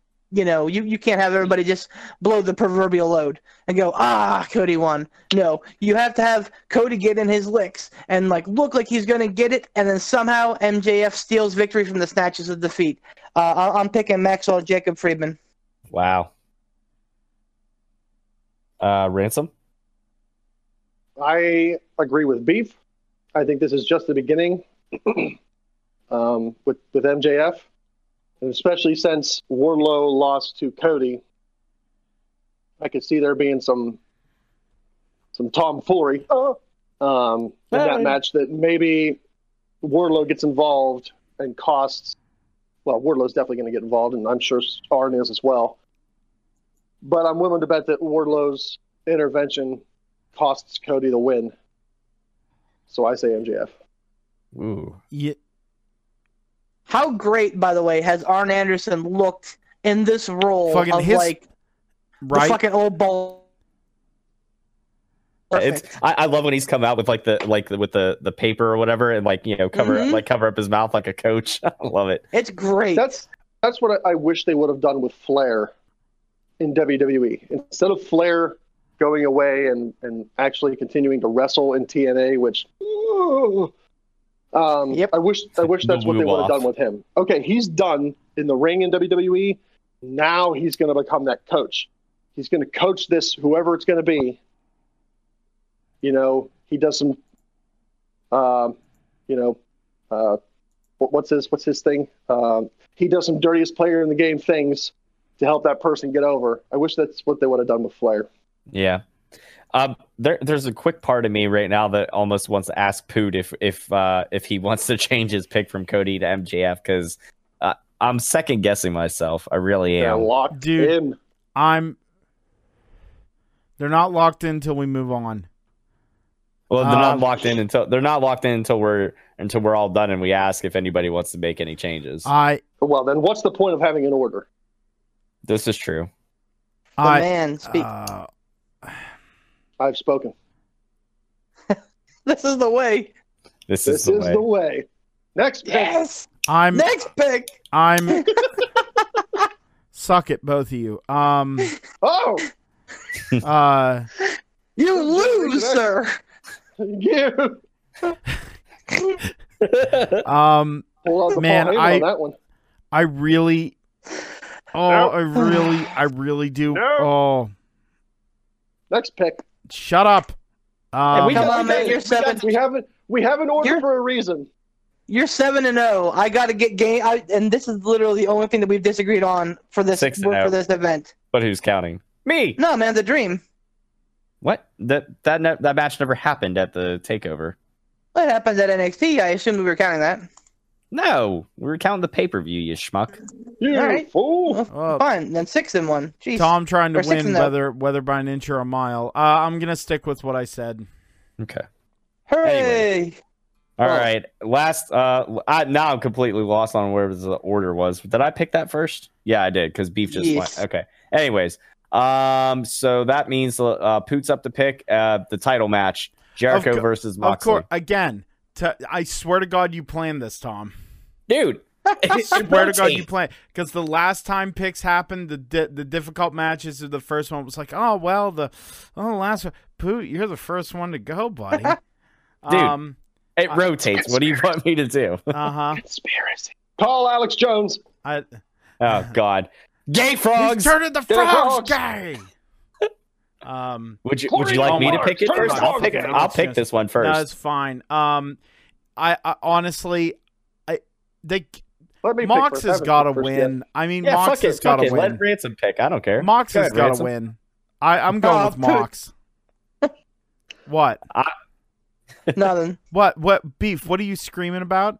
Ransom was like, I'll pick, and you're like, Mox is gonna win. All right, go ahead, Ransom. It's too late. The rat is out of the box, man. You can't put the rat back on the box. Motherfucker.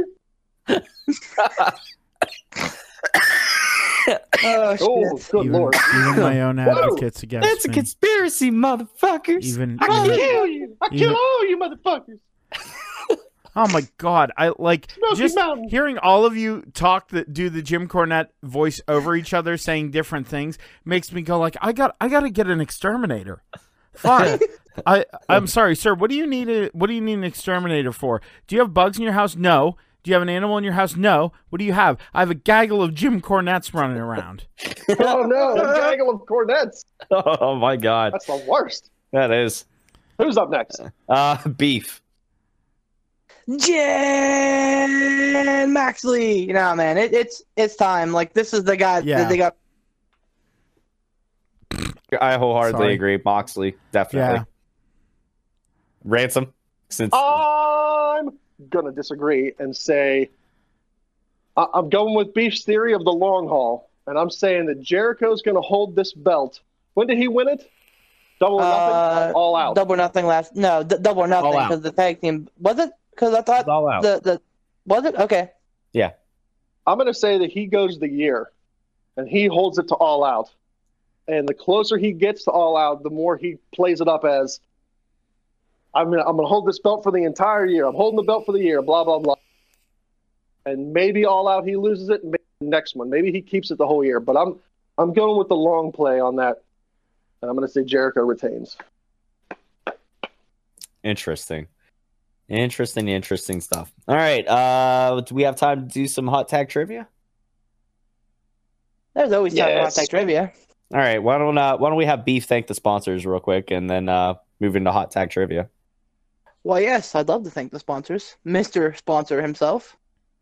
So, we definitely want to thank Mr. Tiger Bomb Tom and his work over on the Facebooks and the Twitches and the YouTubes as Mr. Casual Gaming Dad. Check out some of his awesome merch on his page, sponsored by Mr. Gold Gaming.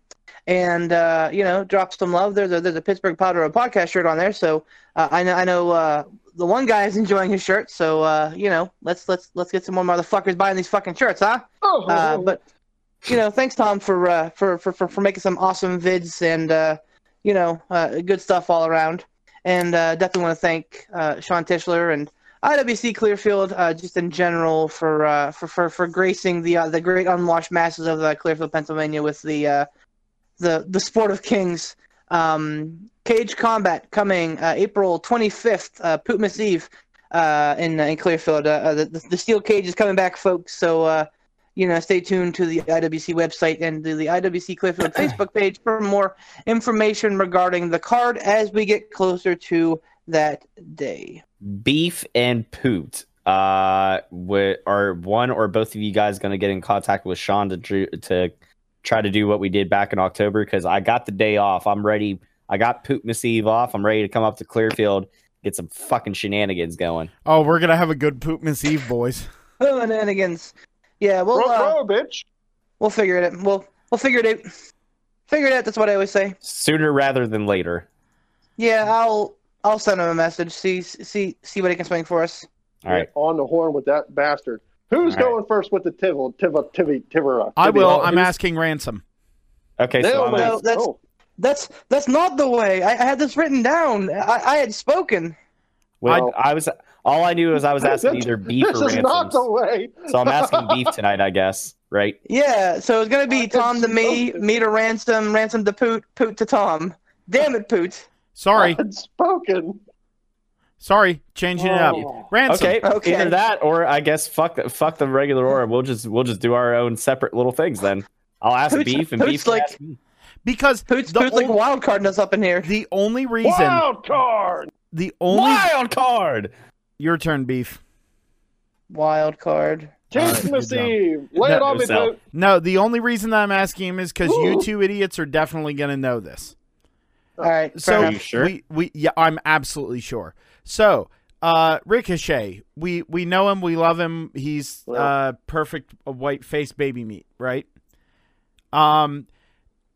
Before he was in WWE, he was in a lot of places, PWG, Bola, Dragon's Gate. Like, he was in a lot of really cool places. When he was in Lucha Underground, Ransom, what was his ring name? I don't know this. Okay, well, Tom, what was his ring name? Oh, no. What are you trying to do here? You monster. This is not the way. Go ahead, This Ransom. question. Go ahead, Ransom. You are. Me. Yes.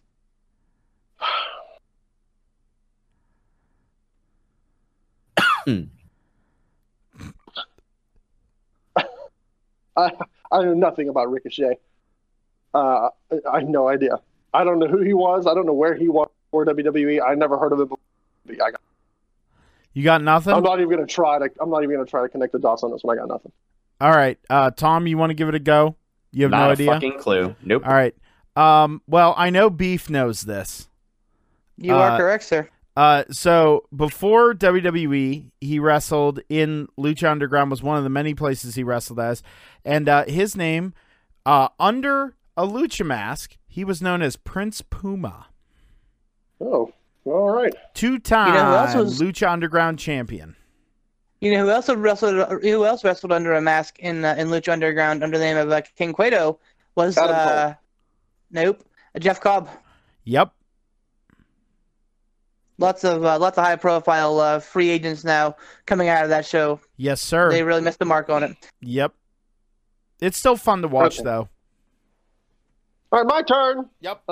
If there's no rhyme or reason, I'm going to ask Beef this. And I don't care if Beef gets 4 questions tonight. It's fine. Okay. Beef. I figured you were just gonna return the favor and ask Poot. No, I'm gonna ask Beef because I want to try to stump him, and I like to listen to him connect the dots. Unless he knows this right off the bat, in which case, fuck y'all. I'm going home. The Punjabi prison match. Speaking of the Great Khali, name for me the first Punjabi prison match. Who was in it, and what event it was at? It was not the Great Khali, because it was going to be the Great Khali, but they got cold feet because the Great Khali sucks. It was originally going to be Great Khali versus the Undertaker, but they made a call to go away from that. Who was it that they gave him the replacement for? Fuck. Big Show. So it was Big Show versus Undertaker in the first ever Punjabi Playboy House of Horrors match, and Sorry. no, that's what I do. I do it. The Do it for the Yucks. Playboy House of Horrors. Oh. Yeah, do it for the Yucks. And I want to say that it was probably at like No Way Out, because they like to do this thing where they were funny sometimes like that. Like Breaking Point was all about submission matches. So I think I don't know the year, so forgive me, but I think it was No Way Out. Taker versus Big Show in the first ever Punjabi. I don't even remember the actual name of the fucking match, but yeah, the big stupid stick match.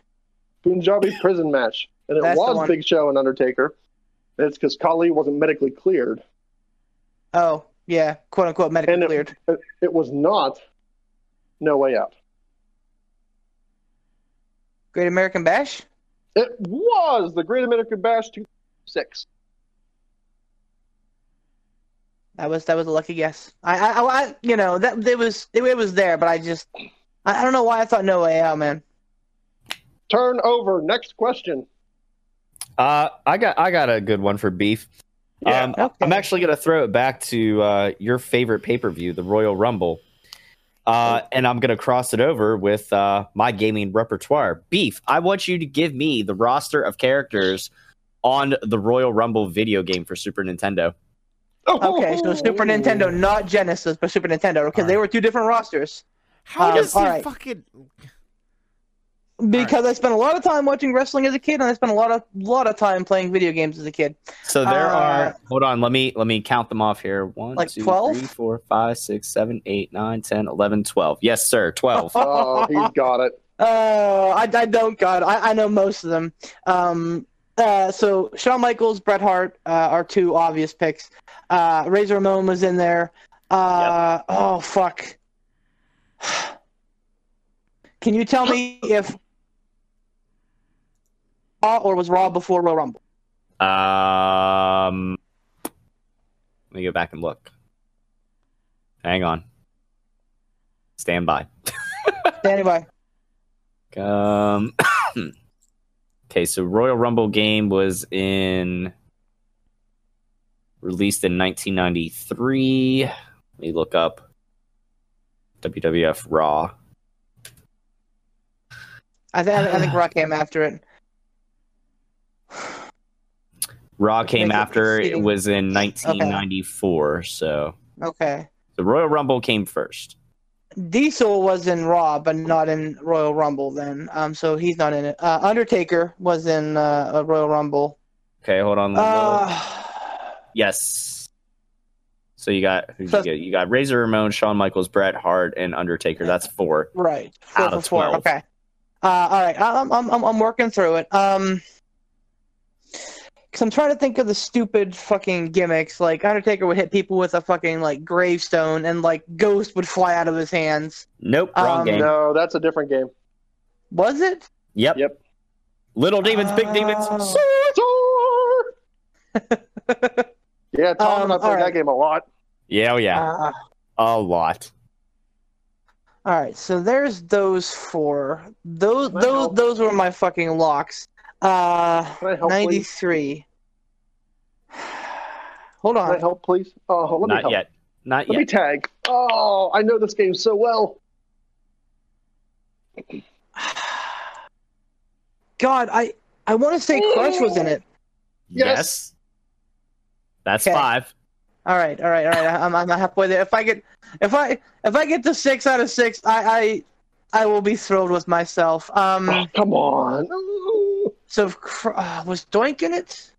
Doink was in Nope. it. Doink was in it. Nope. Nope. No Doink. No, no. He was damn in the it. one with the tombstones and the demons. Okay. Oh God, what a great one! Yeah. He had the Bigfoot and the hammer. And with Yep. Razor Ramon with that, nobody messes with the With bad the guy. bad guy. Yeah. That was one of the Hell, best combos come ever. on. I'm begging. All right, Ransom. begging. I'm tagging you and give me 3 real quick. All right, so who did you name so far?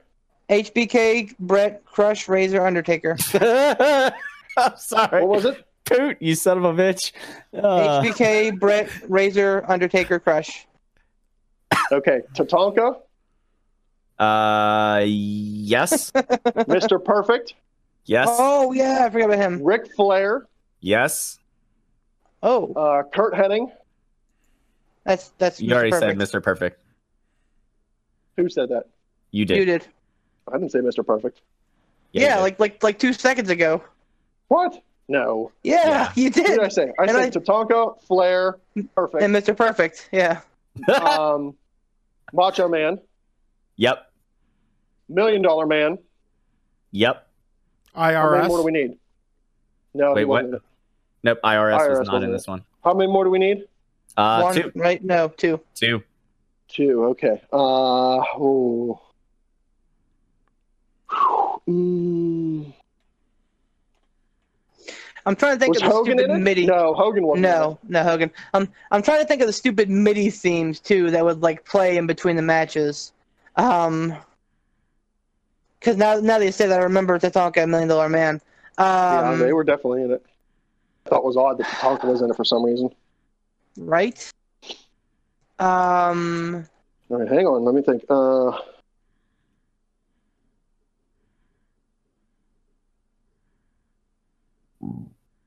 Kick myself for not knowing these last 2. You will. Oh, I too. know one. I know. I'm pretty sure I know one for sure. Can I Go throw ahead. a ransom? Oh yeah. Yokozuna. Yep. No. Oh, was he? What? Yep. Yokozuna. Now you need one more. Oh man, it's like all based around WrestleMania 9. So Luger. He had the. Yep. He The had the, he didn't have the narcissist. rack. He had the forearm. yep. The narcissist.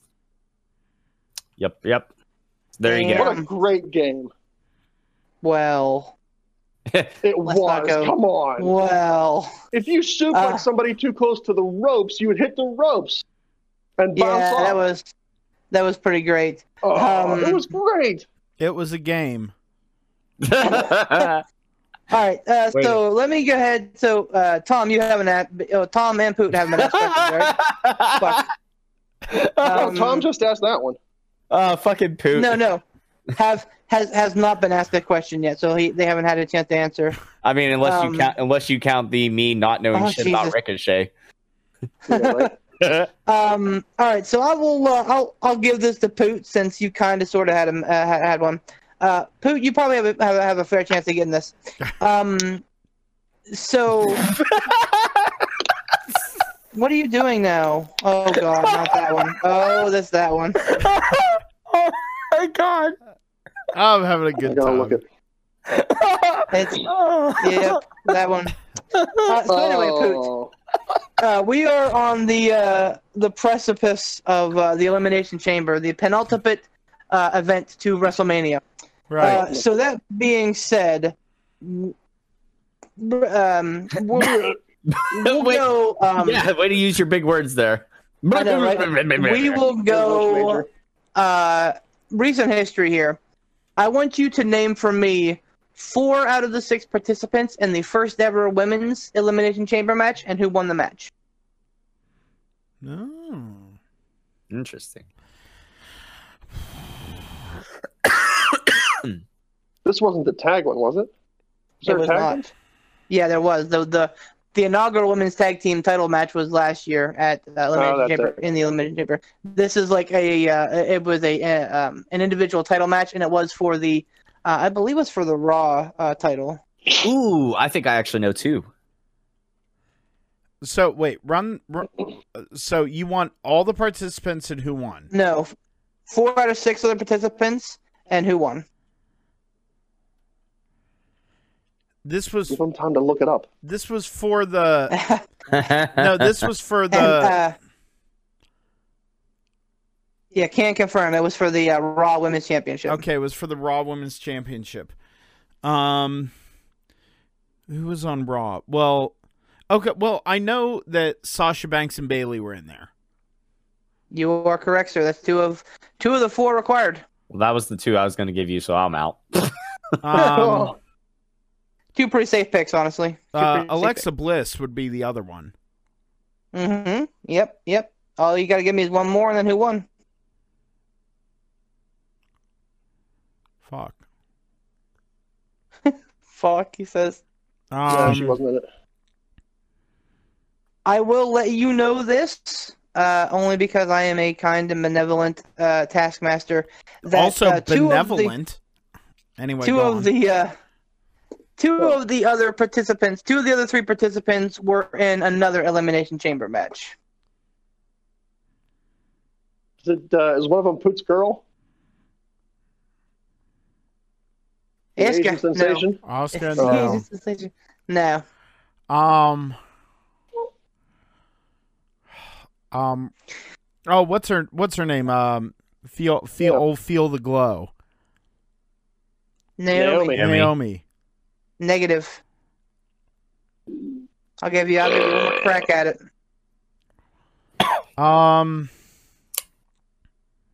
By the way, I think it's interesting that like Asuka's kind of like Poot's girl, and like Ransom's all about Io Shirai, and I'm like a big Kairi Sane fan. So, Tom, does that mean that you have a particular Asian WWE waifu as well? They're so No. pretty. I mean, I'm not going to deny that they're pretty, but no. I go with whoever has the nicest booty. So that would be Alexa Bliss. That would be Bailey. That would be Becky. Otis. I was speaking specifically of the Asians, but okay, sure. Mandy Rose. Again, Was okay. Mandy Rose in that? Yeah. No, the Tom. Damn it, Tom. Yeah. I was sitting here. What was she? One of them? Tag was. it in. Saved by the ass of Mandy. Hot tag. The other 2 were Sonya Deville and, oddly enough, Mickey James. Oh, Kiki James. Now, who won the match? Now I remember this. That was Alexa Bliss. She won that. Was in fact the goddess. You got it. It was the goddess. Anytime somebody mentions Mickey James, I just want to call her Meat Curtains Mickey. Oh. We're just sitting You here have and we're like, greatly well, we know what Tom offended Googles. Ransom. You Wrap it have up. greatly offended Ransom. He's done. He's tapping. Wrap this show up. We know what Tom Googles in his spare time. Great job, listen. Tom. Great job, Hey. Tom. We just got Ransom back for this episode. Now he's going to go another month-long hiatus. Listen, I know he's not that snowflake offended, so calm down. And number I'm not 2, offended. I'm grossed out. and number 2, I mean, when you have a 4-year enlistment in the Marine Corps, you walk into any given barracks room and there's like a gathering of guys watching porn. For some reason, they don't watch it by themselves; they watch it all together. So you see everything. If it's been on the internet, I've seen it. It's like porn. It's like porn and chicken, dude. So weird. It's like porn All and right, that was chicken. just somebody me. wrap this show up. Poot, that was me popping over the last gift you posted. That was pretty great. Oh. That one's good. I like that It's one. fucking great. Man, the Oh, we WWE gotta- gifts are on point tonight. Yeah. Yes, they are. Champ, why don't you take us out of the show? Shit. No. Are you just doing that because that's the last time you're going to call him champ? Yup. Are you rubbing this in? Nope, Maybe. I'm gonna no sell it. I'll do it. Hey, ransom it. everybody. Thanks for listening to the Pittsburgh Power Driver podcast. I'm super happy to be back.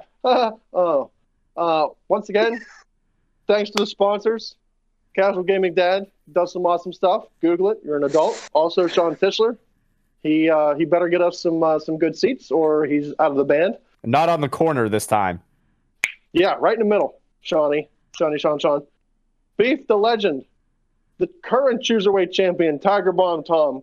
The best damn Cruiserweight champion there ever was, Poot the Bard. And Me. Thanks for listening. Bye. Fuck you, Goldberg. Oh.